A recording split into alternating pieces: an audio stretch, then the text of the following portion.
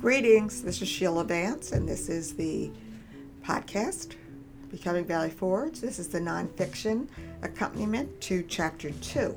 So Chapter 2 begins, we're still on September 11th, and this time we're in Paoli, which is a town about 20 miles from Philadelphia, west of Philadelphia. In 1777, if you were in a horse-drawn wagon, you could get to Paoli in a day. So it was a popular stopping point for travelers. So here in the book, we're basically getting into more detail about the Roberts family. The Roberts family from Paoli, they're farmers. They have a farm there.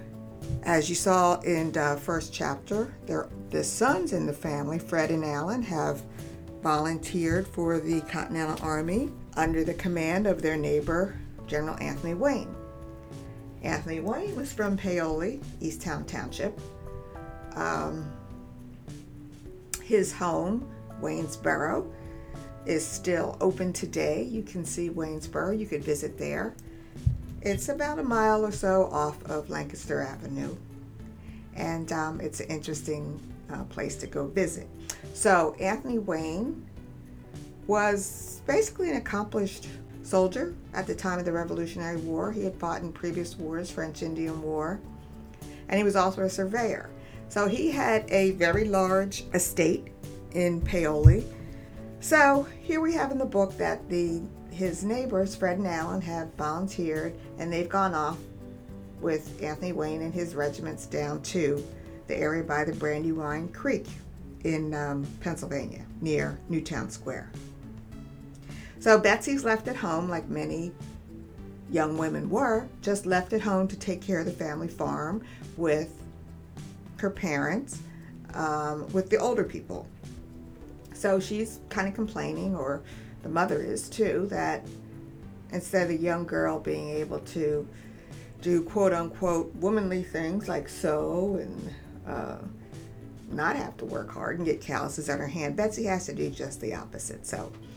And as farmers, they sell a lot of their produce to a place called the Paoli Tavern, which in the book is owned by their relatives. Norman Roberts owns the Paoli Tavern with his wife, Rochelle. In real life, there was a General Paoli Inn in Paoli. It was established in 1769. It was named after the Corsican General Pasquale Paoli, who fought for freedom against the Genoveses and the French rule of the island of Corsica. And General Paoli inspired many of the patriots. The Sons of Liberty were said to be very much inspired by his fight for independence for his people.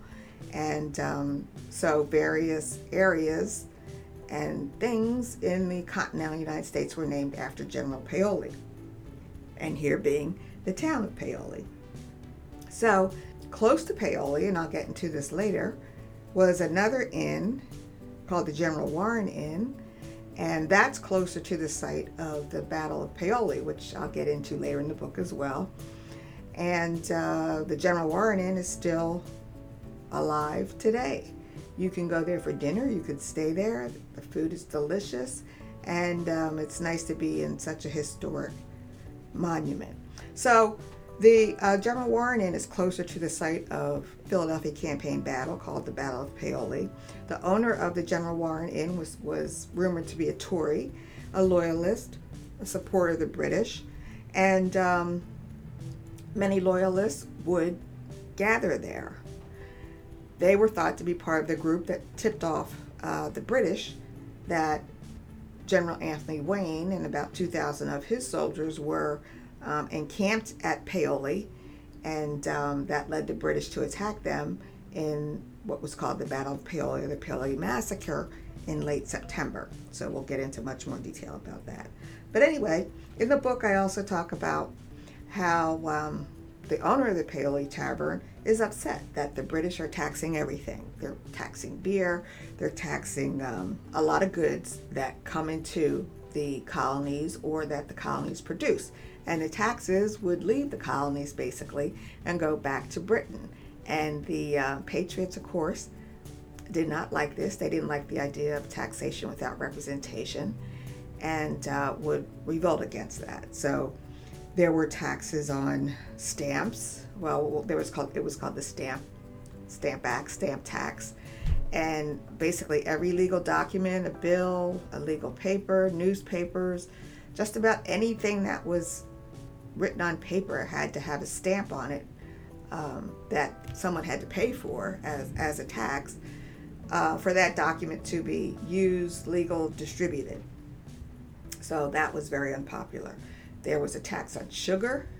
The British didn't want the colonies importing goods from other places, other colonies, maybe the Caribbean or places that weren't giving the British Empire a part of their receipts from the sale of these goods. And of course, there was a tax on tea that led to the Boston Tea Party, and the British then blockading Boston Harbor and causing real great suffering for the residents of Boston, leading to Lexington and Concord and all kinds of other unrest up there in Massachusetts. So the Roberts family, they're patriots, like many of the families in the Philadelphia area in Paoli. Again, business people objected to the British taxing everything, funds and money from the colonies going to support people thousands and thousands of miles across the sea. So that's kind of what was going on in chapter 2. So let me get off and move on to chapter 3 here, which takes place in Philadelphia. Well, it's now part of Philadelphia. It's called Germantown, right outside of Philadelphia. Still September 11th, 1777. That's chapter 3, so let me move on to that. Okay, thank you for listening. Check in next time.